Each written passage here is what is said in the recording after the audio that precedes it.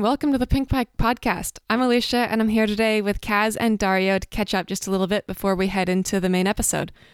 It's definitely hitting the slow part of the season right now, with racing kind of over in the Northern Hemisphere, and even the talk about racing dying down, but we did see the latest version of the UCI rulebook come out recently.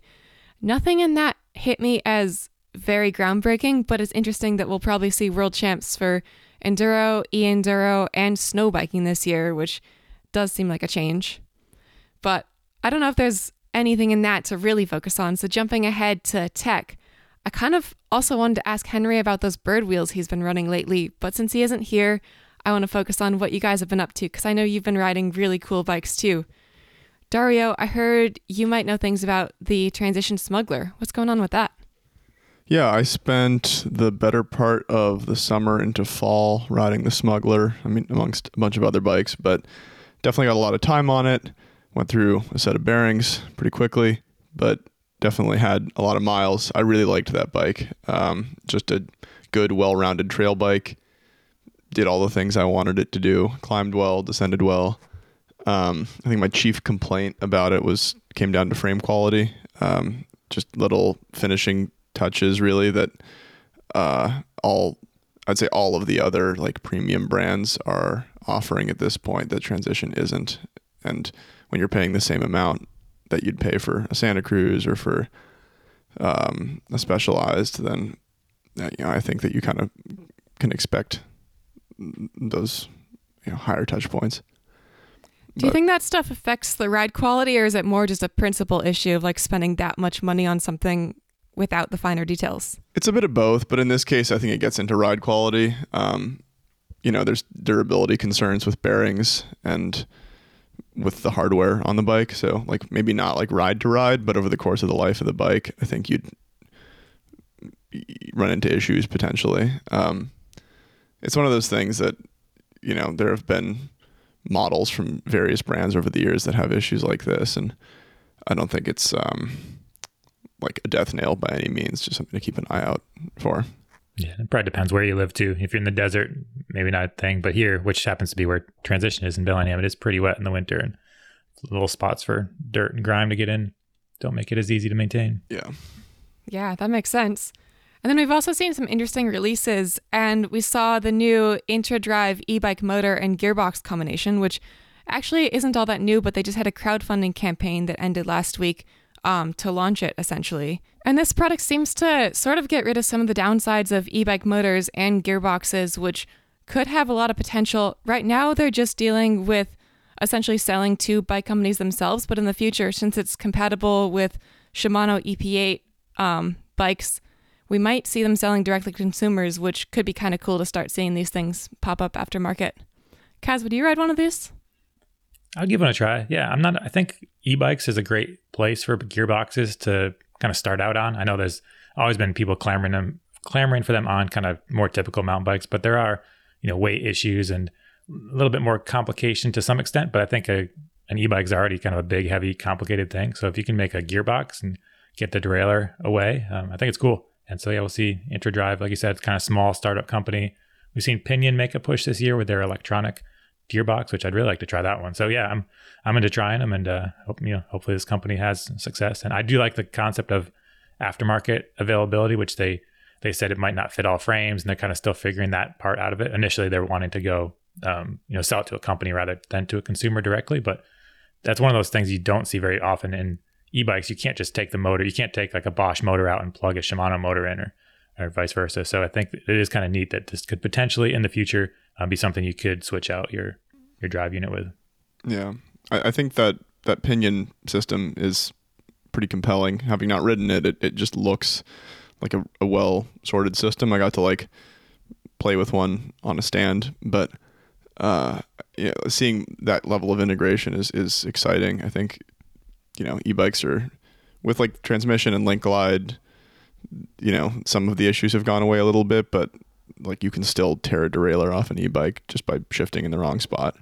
Yeah. And I think it'd be cool to see some, internal components that can get rid of that complication. Yeah, adding I think a bunch that of other complication. That could be really cool just to see what companies decide to develop in the future. Yeah. Yeah, I think with the potential aftermarket, like right to repair kind of concept with e-bikes, that would be like a pretty massive shift in the industry as well. I mean, we everyone always complains about the variety of standards that we have to deal with, and really, like, compared to automotive industry and stuff like that, it's not really that bad, but it would be cool to see some sort of uniform standard with e-bike mounts, or at least, like, you know, similar to how we've had like problem solvers as a company, like offer fit kits from X to Y to Z. We could have something similar with e-bike systems where you can kind of attach like a Shimano thing to a Bosch system via some maybe funky connector, but you could do it. That'd be cool. Yeah, that'd be pretty sweet. And with that, we'll head into our podcast. This one's a little bit of a break from our Pink Bike Racing focus lately, just because today we had a cool announcement from Crankworx. So Brian and I sat down to talk it over with the guy in charge. I hope you enjoy.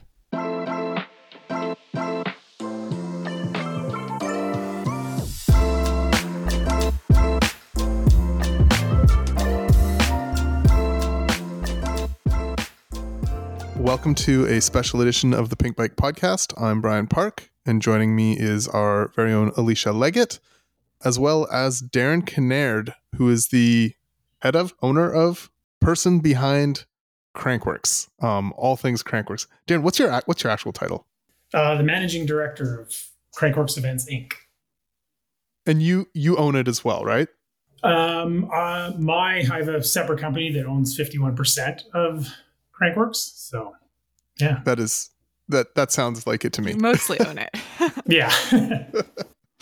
Okay, well, Darren has a very cool announcement to share, but before we get to that, I would like to ask both of you what your favorite Crankworx moment of all time is, and then I'm going to follow that up with what's your least favorite Crankworx moment of all time.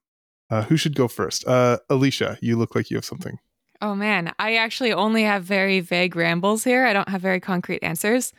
I guess my favorite moments are really a tie between all the years I raced EWS there. I did, I think, the EWS for 3 years there. And then a fourth year after I started working for Pink Bike, I went back and did the EWS 100 there and ended up winning that. So that was like a really fun return to racing. And it actually made me decide I was going to start training to race again, which was kind of cool and just motivating.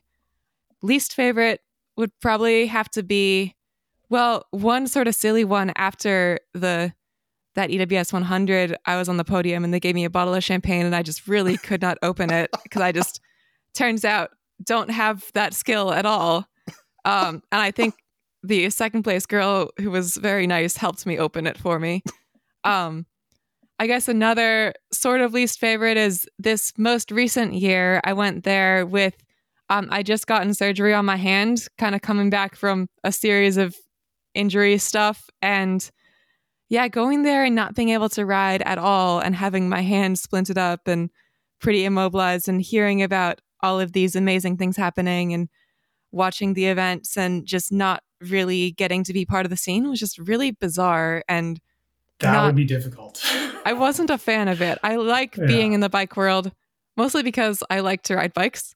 And so it was hard to adjust to that, kind of being at the center of the bike scene and just not being able to ride bikes. But also, it was still cool to be there and amazing to see everyone. Like, half the reason I'm there is to see friends. So, like, not a full least favorite moment, but still, when I think about bad Crankworx times, that was sort of it. Darren, what's yours? I would say my top 3 favorite moments, going back to, I think, the very first EWS we did in Whistler. I remember standing in and around the finish corral and Fabien Barel came up to me and he's like, "That was proper enduro." And I was like, "Yes."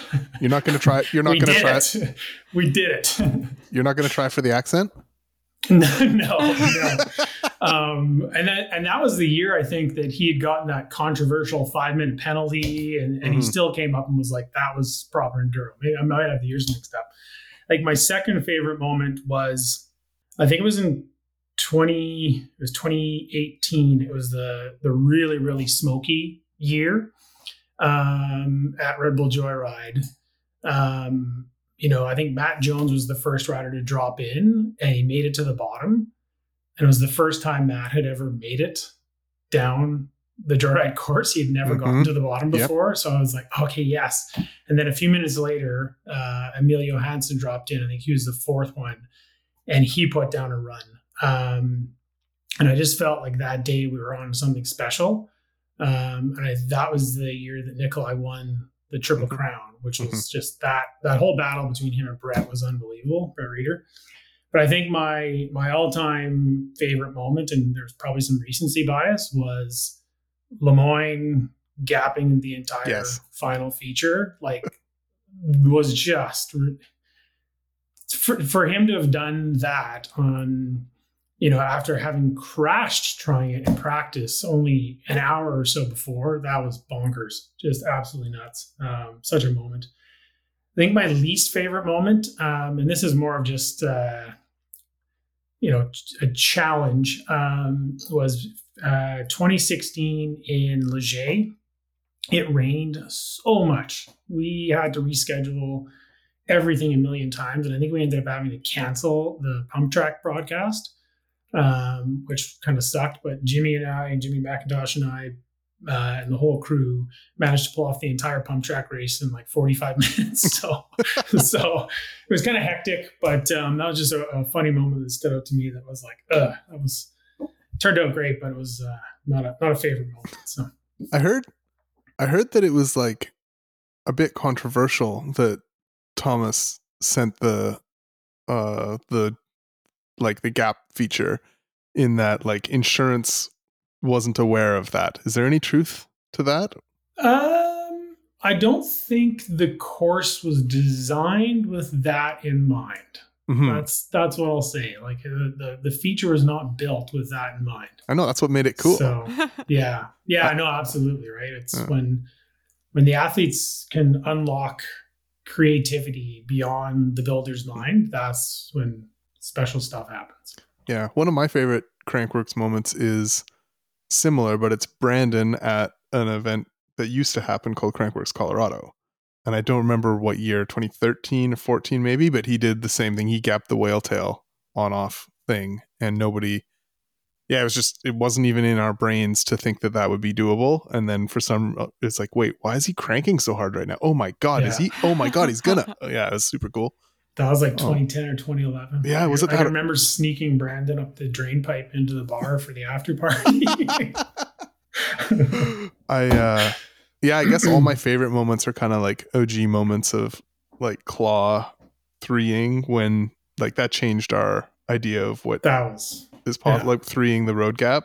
Those are kind of my favorite moments in all of mountain biking, when someone just does something that we didn't even think of before. That's pretty amazing. Yeah. Or maybe like Ryder Kasprick whipping the Gapatron. That was like a big and kind of forgotten moment. My least favorite moment is really easy, because in 2019 I snapped my arm at Crankworx up on a heli drop. Ouch. Yeah, that was super unpleasant. That was right before I started working for you, so I've heard a lot about that in hindsight, but was not there for that. Yeah, it turns out like I wouldn't recommend it. I think probably Martin's crash during that was a brutal crash. I really didn't like seeing that at all. And that was what, 2015? That was 2012. Oh my gosh. What is happening? Dude, your dates are a little off. I am old. Really 2012. Yeah. Because it was the year Semenuk won his first one. Yeah, I guess I just started working for Rocky. Anyways, let's get to Darren. You've got some very cool news for the sort of free ride mountain bike world. Yeah, well, we're really, really stoked and really excited to announce that starting in 2024, women are going to be competing at slopestyle or in slopestyle at Crankworx.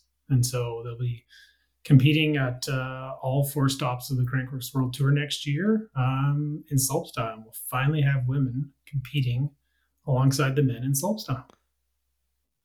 That is so cool. Is it like, are you ready to say what the 4 stops are yet? Have you announced all those?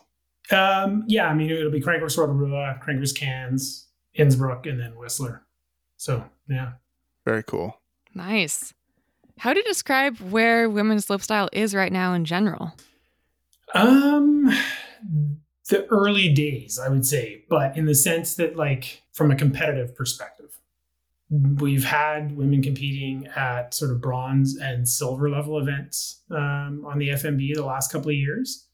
The challenge with those formats, though, is that you haven't had the best women all come together at the same time to go head to head. So they've been competing for points, but not against each other.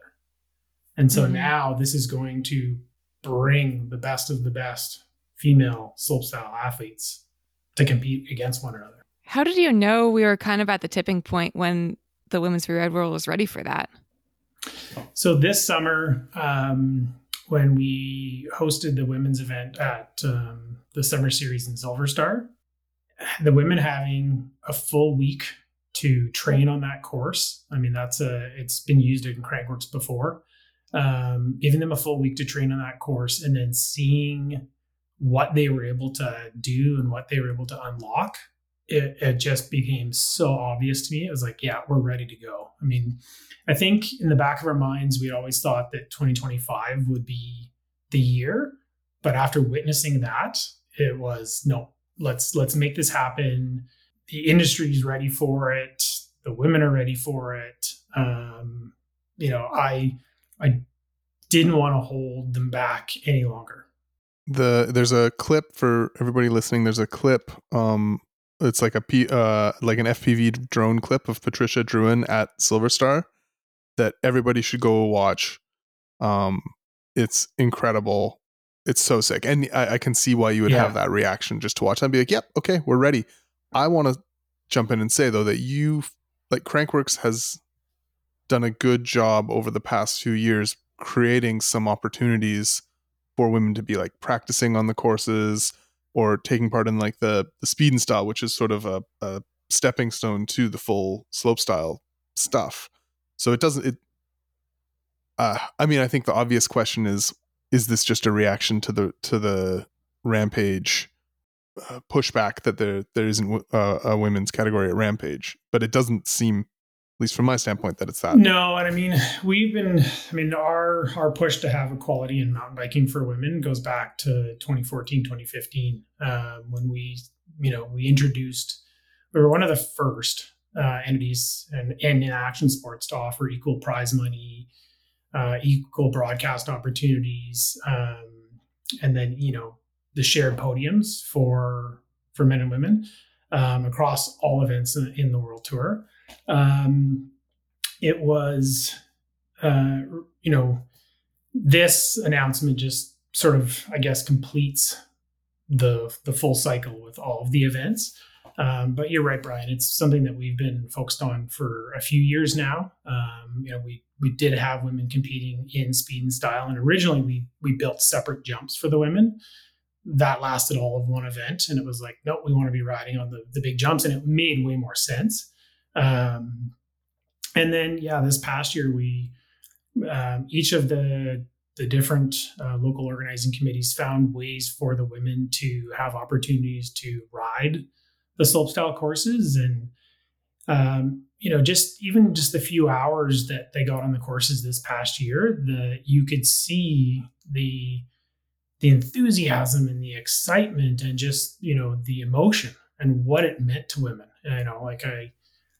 Kathy Kuipers was crying after getting a chance to just even ride the course. And it wasn't just that they were just riding it. They were hitting the jumps and hitting the features. And you could there was just a sense that, we're ready, let's go. I'm trying to understand the push-pull kind of between the idea that events need to provide women the space to like show up and ride and prove themselves, and the idea that women need to already be riding at that level to prove that they need that space before the events provide it. How do you kind of navigate that balance? I think Caroline Buchanan says this all the time, that if you can't see someone doing it and you have no one to look up to, then you have nothing to aspire to. And, one of our core values with Crankworx is inclusivity, and, I think that's what, I always tell the story way back when we were sitting in the office, and I think it was 2013 or 14, and there was the Always Like a Girl commercial that was going viral at the time. And I remember as a group, we watched that a few times and sort of thought, we never, ever want people to say, oh, she mountain bikes like a girl. Like, it was, no, she's an amazing mountain biker. And so it's been super important for us to find ways, regardless of the resources, the cost, whatever, to provide those opportunities. And so for me, it's a pretty, we can't do it without, it takes tremendous support from partners to allow these things to happen.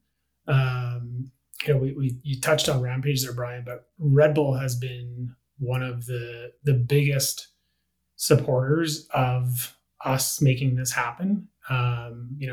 We just entered into a new partnership a couple of years ago with Red Bull, and as we were, discussing this new partnership and aligning values, having women ultimately one day compete in slopestyle was a key goal for both of us. And so, it's partners like that, helping us with the resources, and along like brands like SRAM and Maxxis this has been key for them as well. Finding that support to make these things happen is critical. And then, like I said, just the belief that if we provide the platform for women to compete in, they will kick the door down, come in and deliver. And we've seen that in every other discipline that we've done this in. Mm-hmm. And so really excited to see what they're capable of this next year when they have 4 or 5 days of practice on these courses, and a true opportunity. So I think we're going to see the sport develop so quickly. Your question about,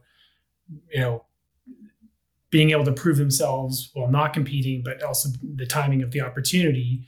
I think this is going to meld both, and we're going to see, progression. I know everyone hates that word, but we're going to see development and progression in the sport at a rapid pace. I assume most of the top ladies already know, and I think that's going to be really important between now and next, and when the first event is like, knowing that they have a platform to compete on for all the marbles is going to be such a cool motivating factor in the off season, as everybody, you spoke about that Red Bull situation. I had an interview with Via Verbeek, plugging our own podcast on our podcast. I think that's really terrible form, but it's worth. She had a lot to say about the Red Bull not having ladies at Rampage this year, and it's definitely a nuanced position. But one of the things she brought up is that it's like really important for the competitors to know whether something's happening and when it's happening, so they can prepare and show up and be their best. And so this is good. There's a good amount of time for the ladies to be, the off-season progression is probably happening a lot right now. Yeah. No, we had a chance to connect with all the top women probably about, 4 or 6 weeks ago, to let them know that this is something we were going to make happen. And you just sense the excitement and let's set up the ramps and roll. All right. Well, I have a bunch more questions about women's slopestyle, but before we go into the nitty gritty of that, let's zoom way out, and we have you here. Let's talk about big picture, Darren, Crankworx, what's the journey, etc. So who are you? Where did you come from? How did you end up in the position you're in? You've been doing this for, we figured it out before the podcast, 14, 15 years, something like that. Yeah. How did that happen?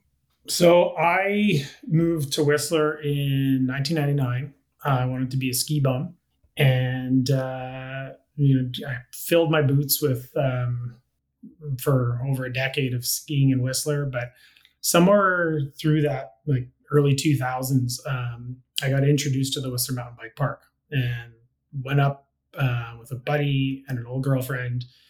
And our first lap was down Beeline, and just felt like a 7-year-old kid all over again. Like, it was just amazing. And so got more and more interested in mountain biking, became a volunteer with Crankworx actually in 2005. I volunteered for 2 years with Crankworx. And then in 2007, an opportunity for a paid role came up. So jumped at that for a small contract, and just, kind of took on more and more until 2010 when they asked me to take over as the general manager.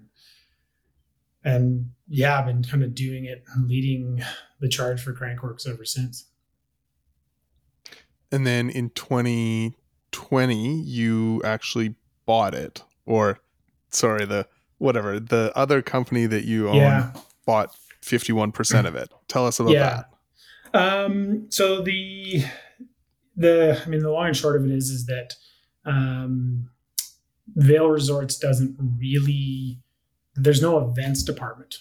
So it was kind of odd as to who our team was even reporting to at Vail. I will say that Vail Resorts and Mr. Blackcomb are very, very supportive of Crankworx.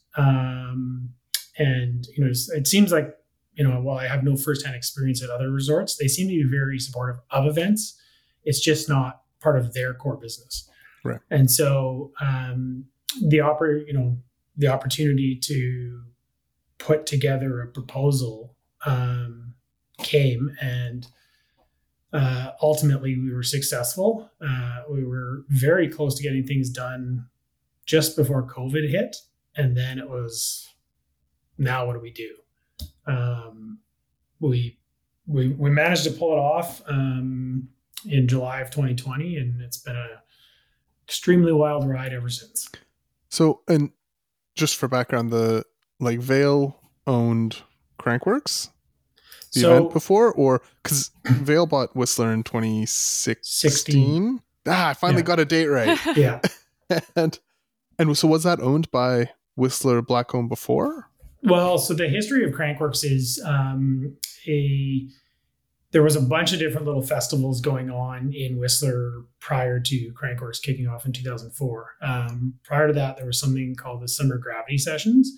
And really there was a sort of a group led by someone from the Resort Municipality of Whistler, Whistler Blackcomb, and Tourism Whistler. And that group came together to create Crankworx in 2004. As Crankworx grew, you referenced Crankworx Colorado, as we started to go to Colorado in 2007, the other entities, Tourism Whistler and the RMOW, realized that it didn't make, their role was just to get this thing going. And they realized that they didn't need to be involved anymore. We had people working for different, some people working for the RMOW, some for TW, and some for Whistler Blackcomb. And because we were starting to go abroad and to make the employee experience simpler, Whistler Blackcomb took over the actual ownership of Crankworx in 2008.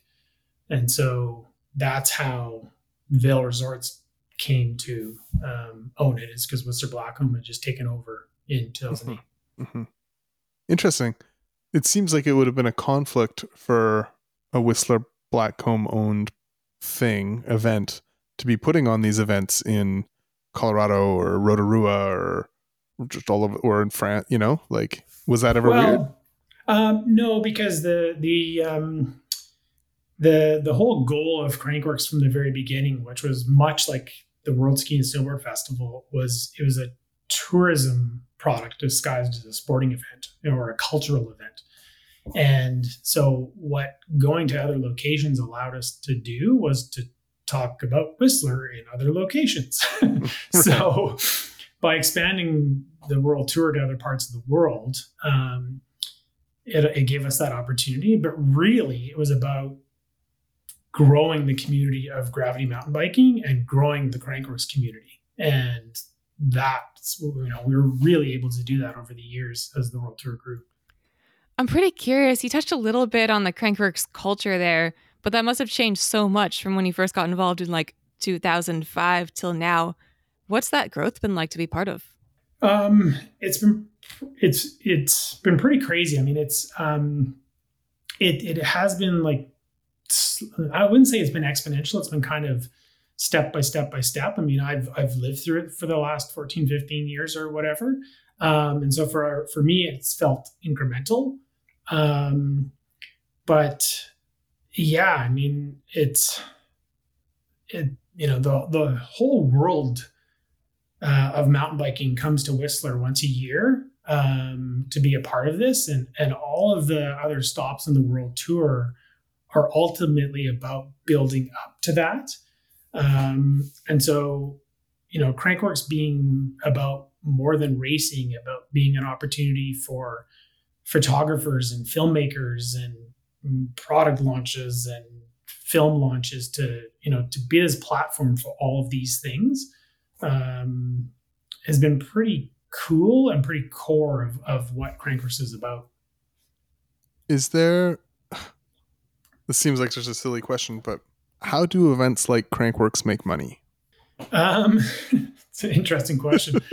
I would say that honestly, the goal of the Crankworx festivals is not to make money, in the sense that they, I touched on it, they're really tourism drivers. There's the benefit that you have or that you get from having all of those people come to your town, come to your resort. And then there's the benefit of all the people that tune in and watch or follow on social media. So there's the marketing benefit of all of that. And come next year. Yeah. Yeah, exactly. I mean, I always say that the best way to get to sell a ticket to an event next year is to show them how awesome it was on broadcast or in social this year. And the true win is for the resorts, Brian. Like, I mean, we did an economic impact study for Crankworx Whistler this past year in 2023. And, the total visitor spend in Whistler over the 10 days was just over $50 million Canadian, like on hotels and restaurants and beer. And, it's crazy. So it seems about fair that you would ask the municipality for 50% of that. Like, you'd be generous, right? Just 25 yeah, mil? Absolutely. Yeah. No, I mean, that 50 million goes like into all the businesses in town and the restaurants and the spas and the bars and a lot of it into the bars. Yeah. So, okay, but I mean, you can't, all of that impact doesn't let you pay your employees or pay for a broadcast. So that money has to be coming from somewhere. Yeah. There's, depending where we are in the world, there's tourism investment. There's sponsorship investment. There's our exhibitors, there's registration. Those are the core, funding mechanisms behind a Crankworx festival. And I guess it's different at different stops too. Yeah. No, for sure. Yeah. The mix is a little different in each location. Are you kind of hoping it grows into a bigger series, or what are your goals for the future? It's like 4 stops right now and seems pretty well established and really good for just riders looking to do a 4-stop tour. But what do you hope to see it do in the future? So the 4 core festivals, like that's probably the right number in terms of the big, large core festivals. Especially since they're so long. Yeah, I mean, the one in Rotorua is 10 races. days, the one in Whistler's 10 days, the one in Cairns and Innsbruck are 5-6 days each. Where we're seeing growth is sort of through the Crankworx Summer Series concept. which was a total, I know we hate the word COVID pivot, but was like a how do we keep the lights on thing during COVID. But it's sort of has spun off into its own thing. And, we're going to, this upcoming next year, we're going to see the Crankworx Summer Series New Zealand is going to be a mini festival in Christchurch. And so we're going to have a downhill race and a pump track race and a bunch of other sort of Crankworx type things take place there. But what's going to be different this year with the Summer Series in Christchurch or in New Zealand is that those events are actually going to count towards the World Tour, like the King and Queen, our series overall events. We're going to be broadcasting both of them on Outside and Pink Bike in North America exclusively, and then on Edge Sport for the rest of the world, and through YouTube and all that fun stuff. But that's something new that we're going to be doing next year, and I think there's some opportunities for growth there for more of smaller mini Crankworx experiences. Our Crankworx Canada Summer Series, we may have 3 or 4 different mini festivals next year as well, they're about creating pathways for athletes, in particular youth athletes, into the Crankworx sporting world. And that feeds sort of into my bigger quick picture question, is that, like, as a festival, Crankworx kind of rides a line between like sporting league and like spectacle, maybe, or like festival spectacle. And like, which one do you see it as? What's the word for? It's a sporticle. I don't know. Like it's it definitely goes down the middle, Brian, and that's by design. Quite often, there's enough seriousness in the disciplines that there's a core group of athletes that are just super focused on it. We've got a bunch of male and female athletes that are focused on the King and Queen of Crankworx race. The slope style is obviously ultra competitive, but even the slope style athletes by nature, they're competing against one another, but they're not competitive. It's such an interesting dynamic. I think that's quite common in individual sports where the people are competing against each other all the time. I think there's the fundamental difference of enduro racers or downhill racers are competing against the clock and each other, whereas slopestyle freeride athletes in general are competing against the laws of physics, not each other. Yeah, and they kind of know what each other's capable of, and they know what they're capable of. So, yeah. Do you? I mean, you were an early partner in the Enduro World Series, so you have racing experience too, and racing is a big part of what you are at Crankworx. It's not just slopestyle. No. Actually, before I ask that question, what's going on with you? Are you fully out of the Enduro World Series now that it's not the Enduro World Series? Yeah. So in the 2020 there, when we went separate from Crankworx, the EWS went separate in its own direction as well. Because Crankworx Events Inc., we were a part of the birth of the Enduro World Series. And it was you and Enrico and Chris Ball. Fred and Chris. Yeah. And Fred, sorry. Sorry, Fred. Didn't mean to forget you. I love Fred. Fred Glow from Tribe Sport and Urge Helmets in France. One of the I guess he is the godfather of enduro is his official title, but amazing human. Yeah. Yeah, he was the godfather and Enrico was the Pope. So. The Pope, yeah. Yeah.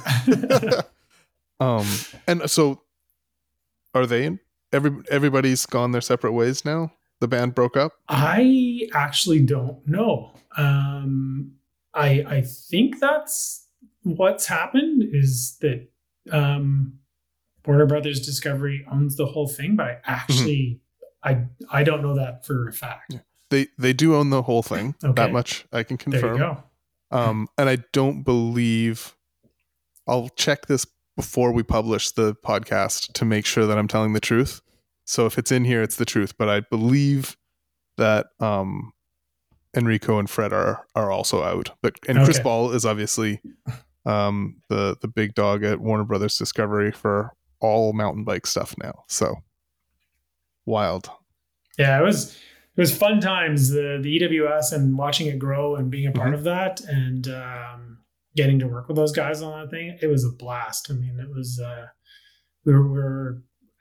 we all brought in different perspectives to the table, and we were making it up as we went. But it was pretty fun and pretty successful there. I mean, yeah. Alicia, you have your firsthand knowledge of EWSs in Whistler. Yeah, I guess I do. I don't know if I can really add too much to the conversation, except that they were really good. We pedaled for a long time and descended some really fun trails and did that over and over again against the clock, and it played out pretty well. I don't think I ever got injured in one of them. I was trying to remember when you were asking about our low points earlier. I just never had a really bad crash. I don't think at all in Whistler, including in EWS, which I think is pretty sweet. That's a pretty good record right there. Yeah, I've had crashes for sure, but like no real injuries. But I was curious too, just when you were talking about the format of Enduro and all the changes and all of that, it seems also like you're in a pretty unique position with downhill racing, and downhill also is in a unique position right now where you sort of get to decide a lot about the future of downhill. So what's going on with that? I think we're just trying to provide opportunities for athletes to race their bike. We have a really great partnership with Red Bull Media House and Red Bull TV to broadcast our events. Getting to work with Rob and Elliot and Tracy is that's such a special opportunity. They do bring so much to the table, and yeah, I mean, it's the world of downhill is being talked about at length these days, and there's so much speculation about what's going on, and but at the end of the day, but what's yours? What's your take on like UCI downhill racing in 2024 and 25, and then how does what you do at Crankworx fit into that? So, my take on I'm assuming you mean World Cup racing in 2024 and 2025. I mean, it's exciting to watch. It's kind of, you hear the rumors of where the sport might be going, and I think it's really tough to speculate on rumors.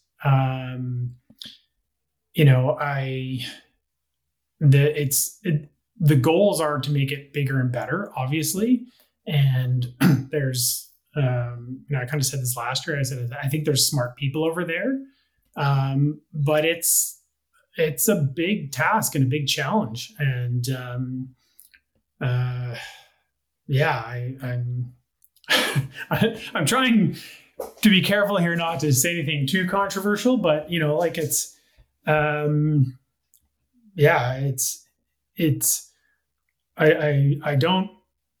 big beast, and it's a hard one to for them to navigate. I don't know, like it's a tough one. I mean, from our perspective, what we want to be doing is, like I said, provide opportunities for downhill racers to compete in world-class locations on world-class tracks with world-class coverage. And that's our goal. And the most important thing is that we want it to be fun. Crankworx is about fun, and our mountain biking events are about fun, and that's our goal. Let me ask the leading question in a different way then. Do you think that there's, because of where we think downhill racing at the World Cup level is going, does that create an opportunity for events like Crankworx to sort of step up and become, more prize fighter leagues? Yeah, I think there's an opportunity there for Crankworx to provide an opportunity for all sorts of people to come race and ride their bikes. If the rumors are true that the field is going to get smaller and smaller at the World Cup level, then people are going to look for other places to race. This year in 2023, 1199 might have been the best downhill race of the year in terms of the track, and the coverage was excellent. How do you? There was one thing missing, and that was the entire. It would have been so cool to see men's and women's top 10 athletes, more of them attack that course, because it was such an incredible course. What's it going to take to get those folks onto it? Yeah, I think we were a bit of a victim of circumstance last year, in the sense that with the World Champs taking place in Scotland in early August, it meant we were moving Crankworx Whistler into July, and that's where we're going to be again in 2024. But because of the World Champs being so close and so early in August, it made it difficult for people to travel over to Crankworx this year. In particular, when with Red Bull Hardline being scheduled the weekend prior, which was unfortunate, it made it difficult. I remember texting with Bernard Kerr, and he's like, I gotta have to come over just to turn around and come back. And so it was really difficult. I think that because of the schedule next year, we're going to see a lot more athletes come to Crankworx Whistler. And I think just the notoriety of the track, the vibe, the coverage, the whole thing, I think we're going to see a lot more athletes attend the race next year. We're working on some ideas and concepts that we haven't fully fleshed out yet. Is one of those concepts putting a lot of money on the line? It's one of the things we were discussing. Yeah, prize money is definitely it's the challenge with the prize money conversation is that in a team sport, and let's not kid ourselves, at the elite level of World Cup racing, it is a team sport. Individual prize money isn't as big of a motivating driver. Sorry, motivating is not the right word, driver, as you would think it is. Because the opportunity for an individual that has a contract with the team to go chase prize money doesn't always align with the team's goals. Sure, but I imagine, especially in 2024, where team structures are getting a bit weird, and there'll be some former world champs or overall champs that, let's face it, are not going to win a World Cup in 24. But could they come and have an amazing run at Crankworx Whistler and have a great time and, maybe top 3 and make some money? Like, I think it would be hard for their teams to tell them that they shouldn't go and do that. Yeah. I will say it in my most politically correct way that there will be lots of opportunity for that at Crankworx in 2024.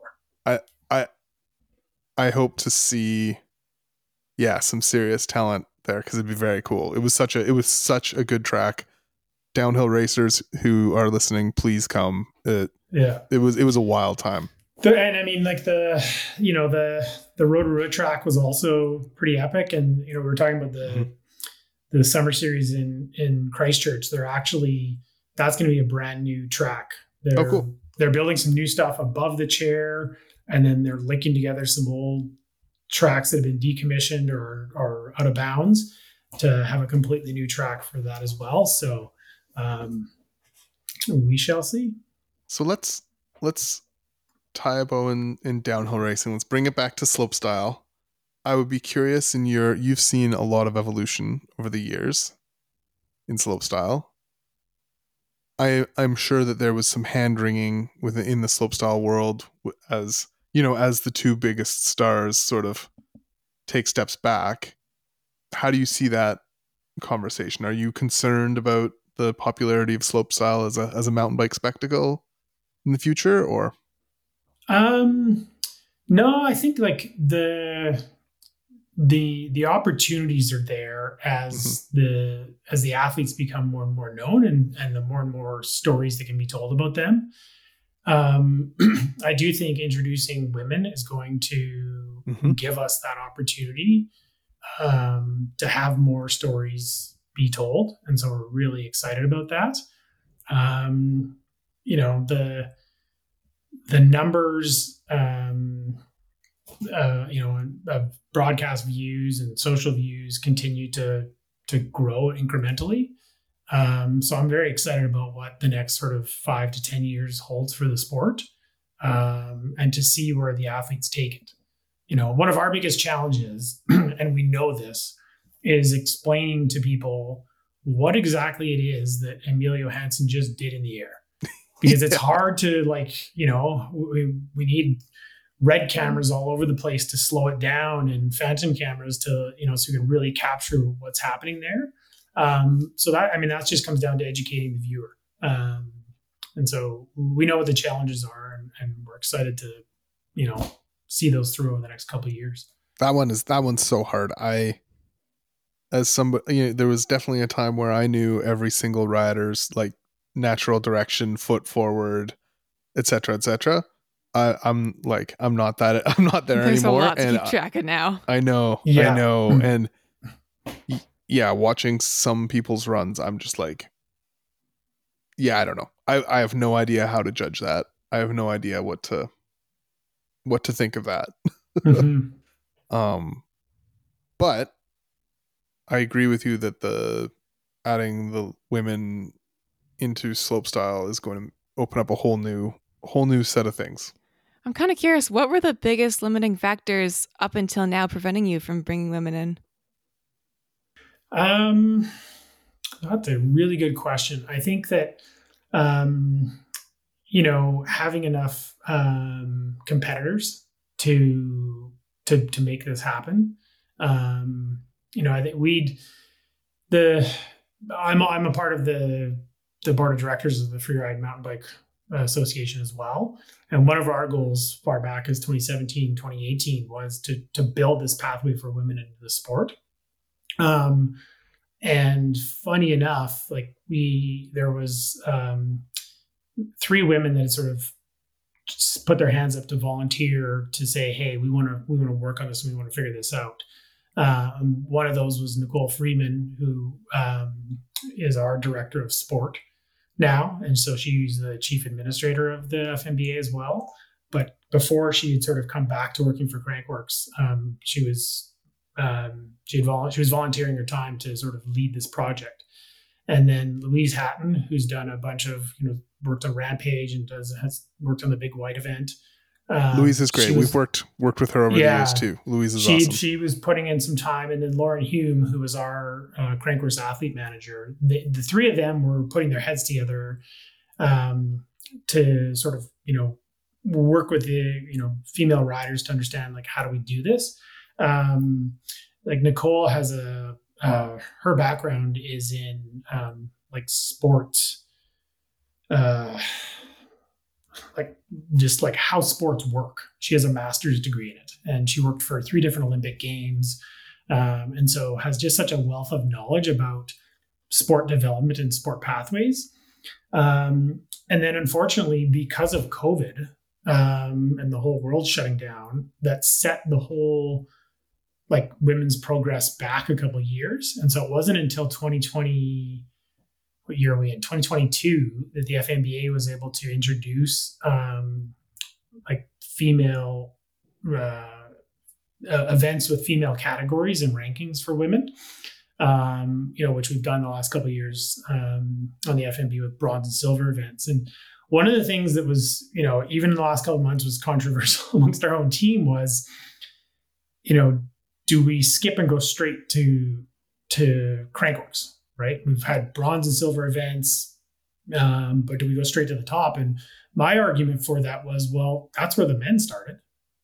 When we started this whole thing, the men had Rampage and the Crankworx Whistler slopestyle, and there was just these big events. That's all there was. So why are we doing this different for the women? Let's give them this opportunity to compete on the biggest stages, compete for the biggest prizes, and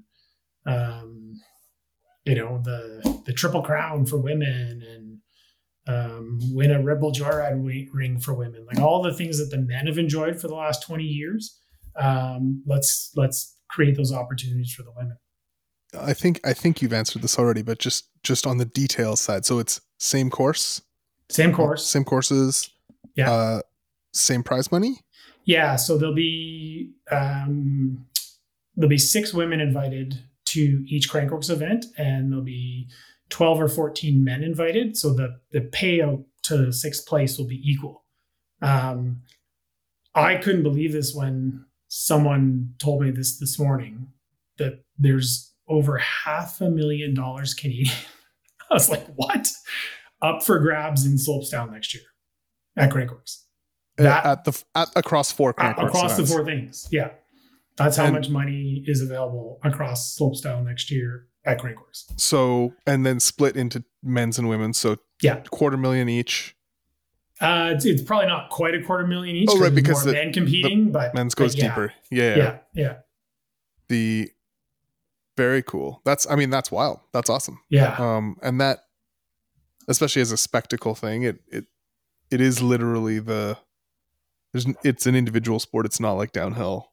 That'll get people out. And I think you touched on it earlier with even though the ladies have been competing, the top ones haven't been competing against each other. So there's less glory in winning a bronze event against lower caliber competition. Yeah. And I think one of the big differences we're going to see next year is the crowds. This has been something that I know that Nicole has been concerned about with her sport knowledge, is that it's one thing to do these things, in your own backyard, and it's one thing to do these at smaller contests, but to do this in front of large, 10, 20, 30,000 person crowds, that's a whole other ball game. And so, it'll be really neat to see through the year, the women competing at the first event in Rotorua, and the crowds building as we go throughout the year until we get to Red Bull Joyride, and there's 38,000 people on the hill.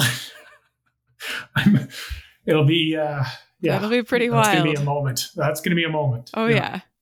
Oh, I was going to say same judges as well. Yeah. Same judges, same judging criteria, same as well. Like everything's just the same. Yeah. It'll be scaled, of course, for what's possible, but How do you envision Crankworx events sort of fitting in with other events that already invite women, like Proving Grounds and Audi 9s? Or sorry, it's Swatch 9s now, isn't it?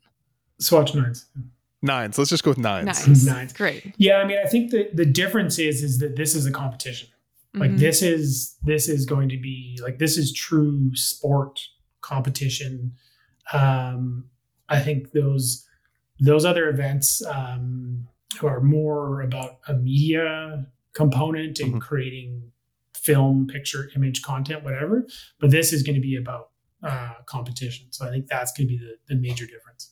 Do we have like you said 6 riders? Can you say who those 6 riders are yet?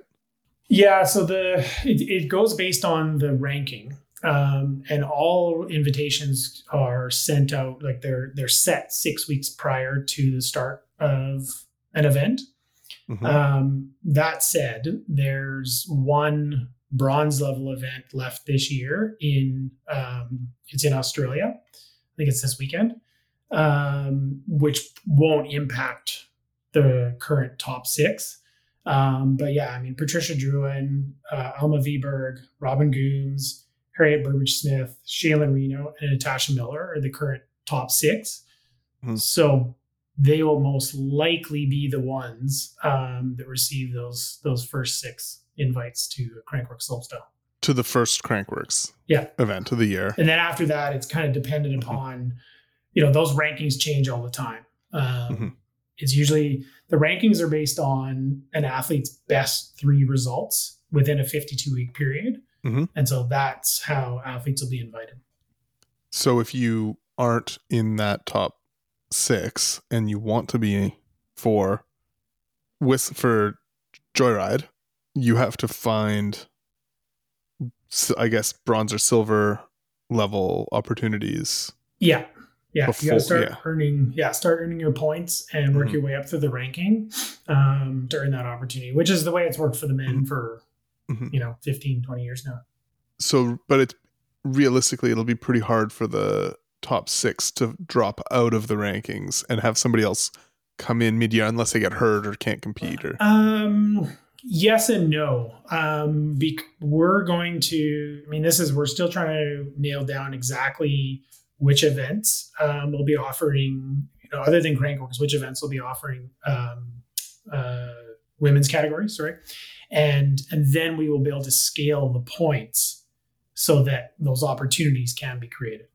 So I have sort of an off-topic question, but I have heard a lot of commentary around people essentially thinking women should not be invited to free ride events because they think it's too risky. However, men have been invited for a long time and trusted to make their own decisions around risk. So I don't know if that played into any of your decision making or if it should have at all or probably shouldn't have. I see you shaking your head. So 0. Thankfully that's not part 0. of that. No, those people are wrong. I've weirdly heard that a number of times.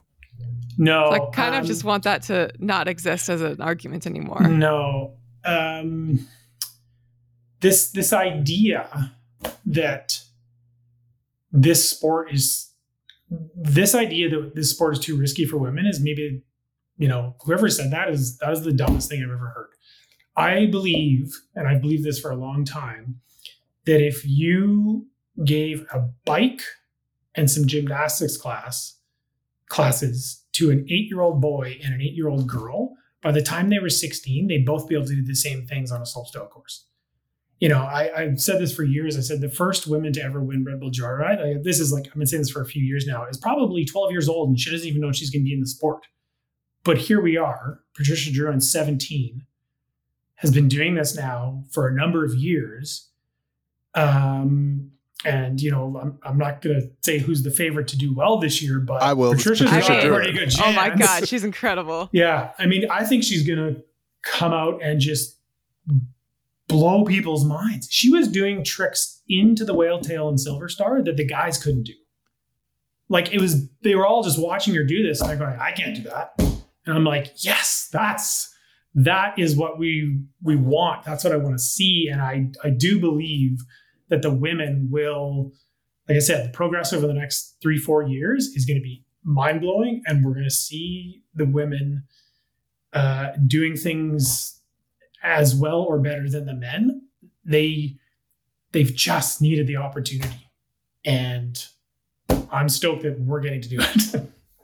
And dropping in on a joyride course is not safe or really it's not a smart decision necessarily. Well, for you and I. Exactly. Well, but honestly, for anybody, it's dangerous. It is dangerous, but women can make their own decisions to do dangerous things. I don't know. It's Totally.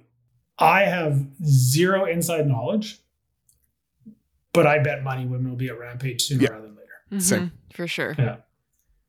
I can't imagine how horrific the feedback would be if they're not.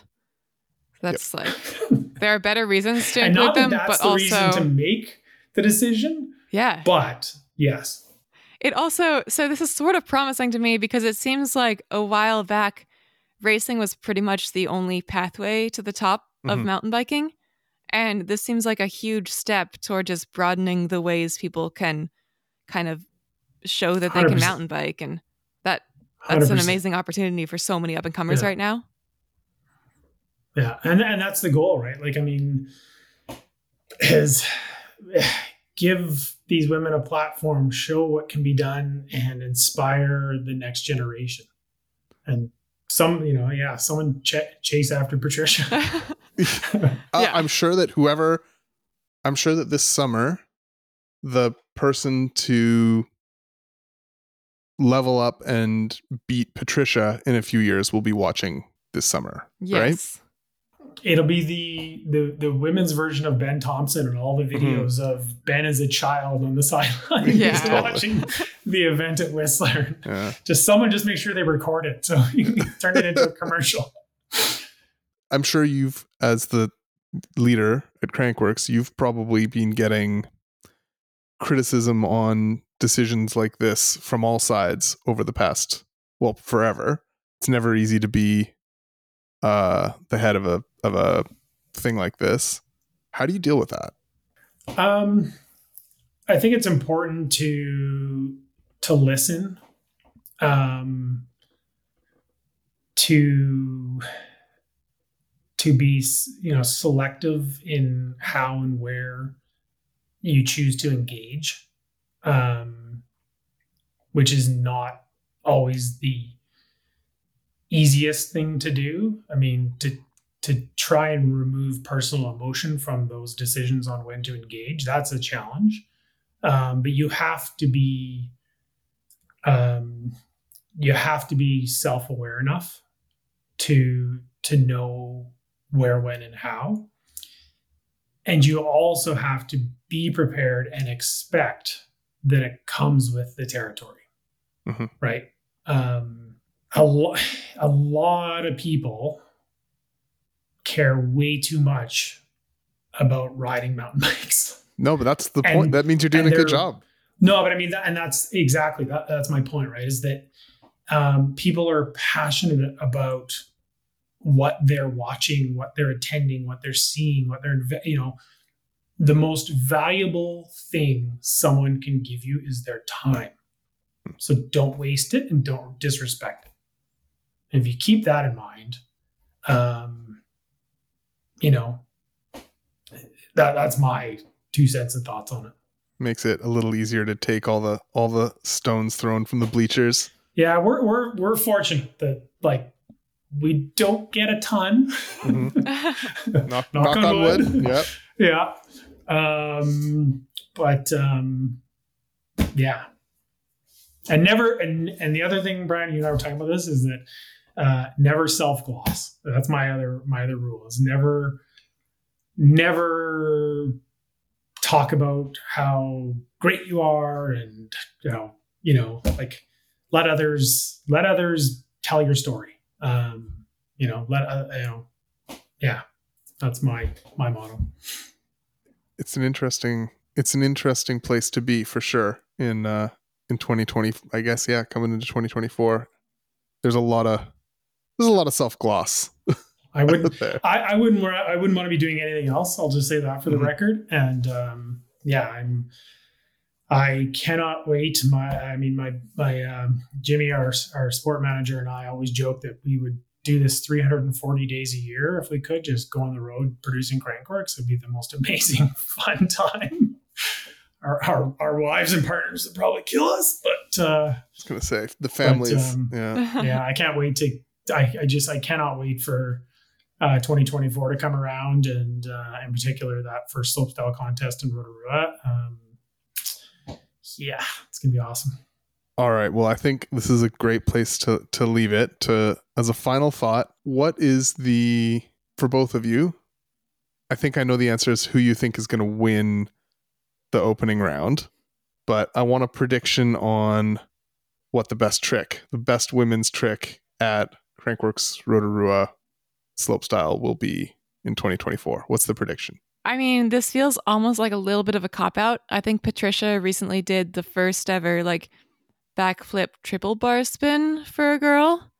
And honestly, if she added another bar spin to that, it just wouldn't surprise me one bit, and seems kind of on the path she's already on. So maybe that. She's done a flip triple bar? Yes. I should look that up, and before I commit to having me say that in the podcast. I should make sure that's actually factually correct. But I'm like, let's just take 30 seconds. I'm like 99% sure that she did. She's pretty good at a lot of things, turns out. She's one of the few women that is doing, double, triple combos. Yeah. Which, is pretty ridiculous. I think, someone like Shaylin Reno, is like, her progression in this sport has just been very steep. And now that she's got a real platform to work towards, I'm really excited to see what she does. I think we're going to see some front flip combos. Ooh. Yeah. That sort of spine to whale tail feature in Rotorua near the bottom, like it's the second last feature on the course. It's so set up for that. It's kind of a step down. So she definitely has flip double bars. Let's just see if she has a... Oh, yep, flip triple bar. Yep. And she has a really nice 540. And she's 17 years old. 17 years old. Oh, God. That's terrifying. That is terrifying. I know, right? I was just getting into mountain bikes at that age. And, wild. Yeah. Yeah. Okay, that's an interesting prediction, Darren. Yeah. I would love to see it. Do any of the ladies gap the on-off there? In Roto? Yeah. Sorry. Maybe I'm mixing up. Isn't that the one where there's an optional in Cannes? Sorry, yeah. The first feature in Cannes. I could see Robin trying that. Same. Yeah, I could see Robin going for that quite easily and potentially flipping. Ooh. Yeah. Man. Okay, well, this is exciting. Thanks so much for isn't this awesome? sharing the news. I know. So exciting. So yeah. good. Yeah. Thanks for spearheading Just this. getting to talk about this, right? Like yeah. it's a whole the speculation. It's awesome. also cool. Yeah. All right. Well, thank you so much for taking the time to talk with us. I think, we're not even going to pretend that we're unbiased here. We love this news. It's great to see. And yeah, we'll be watching in 2024. Yeah. Thank you both for having me on the podcast and the opportunity to share this news with you. So we're very excited and the same. Can't wait for this year to get going.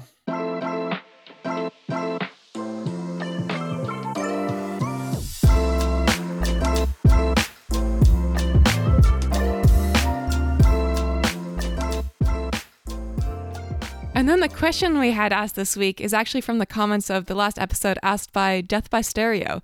And it's kind of a question I'm curious about too. Are we getting the downcountry field test this year? Which I assume this year must refer to actually next year, but around 2024. Hey, Kaz, I'll toss this to you. Do you think we're going to have a downcountry field test anytime soon? I don't know. We'll definitely get the value field test going again next spring. It's kind of too early to know. A lot of times to do these field tests, we look at what new bikes are coming out. So we'll just kind of take a look. We'll know more in the next couple of months. So I guess the answer is I don't know. And definitely not this year. I'm not, like you said, not sure what year this guy's talking about, but we're not doing a value or a downcountry field test in the next month. That's not going to happen. But stay tuned for the fat bike field test dropping this winter. We got to get ready for the snow biking UCI Snow Biking World Championship. Yeah. So we could test snow bikes, like snow speed bikes. Yeah. Stay tuned. Next year we'll be doing cool stuff, but I don't have it all figured out yet. And then with that, we'll head into Music Corner. Kaz, what have you been listening to lately? Lately, I feel like I've been listening to a lot of the same stuff, but I don't want to say things that I've mentioned before. So I do have a song that's pretty new, I believe. It's called Nothing Matters by The Last Dinner Party. It's kind of more poppy than what I would normally listen, but the lyrics are super good. You just kind of have to listen to it and check out the lyrics. I really like it. So Nothing Matters by The Last Dinner Party. Cool. What about you, Dario? Any suggestions for us? I'm gonna suggest something that I thought I'd suggested before, but apparently not. It's this Portland metal band called Spoonbenders. I was talking to Kaz about them last week. They opened for a band I like a few years ago, and I've kind of been a super fan ever since. They didn't have a ton of recorded music for a while, but they're starting to release albums that are like really good studio quality. So they released one this year called How Things Repeat, and the artist again is Spoonbenders. They're great, just like maybe like old schooly metal, but super fun. And if you have the opportunity to see them live, they have an awesome live show, like cool outfits and stuff. Nice. Great. Oh, sweet. Spoonbenders. I like your guys' attentiveness to not repeating yourselves. I was looking through old podcast episodes, I think looking for something else really recently, and found 2 identical recommendations from myself, which was sort of entertaining. I just didn't know I'd picked the same video twice, but I guess that's where we are right now, and that happens sometimes, and it's really good anyway. If anything, you're like cementing your recommendation. You're like, you must listen to this. This is true. Yes. But anyway, this week I will recommend the Billie Jean cover by the Civil Wars, which I think is a really excellent version of that song. So I guess I'm also taking a tiny break from my Tiny Desk concert recommendations. But side note, the Civil Wars do have a Tiny Desk concert, and it is very good. It just doesn't have Billie Jean on it, which is pretty much my favorite thing they've done. And this is Michael Jackson's Billie Jean, I'm assuming? It is, yes. Okay. Which, I'll listen. Yeah. I'll say that I'll listen to it and reserve judgment. I'm judging hard in my head right now. I typically don't like don't you judge hard on all of our recommendations, though? Yeah, but I don't want to like. If you like it, that's great. It's music. Unless I feel like there's less wrong answers with music, so this is good. I'll listen to it and I'll report back. Okay. I'm skeptical. I'm just saying I'm skeptical. Are you your anti-folk cover? Yeah, like Mumford and Sons doing like Led Zeppelin or something is like the worst thing in the world. So like that style, I can't deal, but maybe I can deal with this one. So it could be interesting. Great. I do like it does Billie sound Jean kind of like song. this style that you don't like. Yeah, but that's okay. I think it's a really good song, and I learned to play it on guitar recently too. So that's also selfishly part of it. I just like entertain myself with it all the time, and it's great. It is a good song. I'm not taking away. It's a great song. So it is a great song. Yeah. Okay, perfect. Well, we will leave it all there. Thank you so much, everyone, for listening, and thanks for joining me, you guys. We'll see you next time.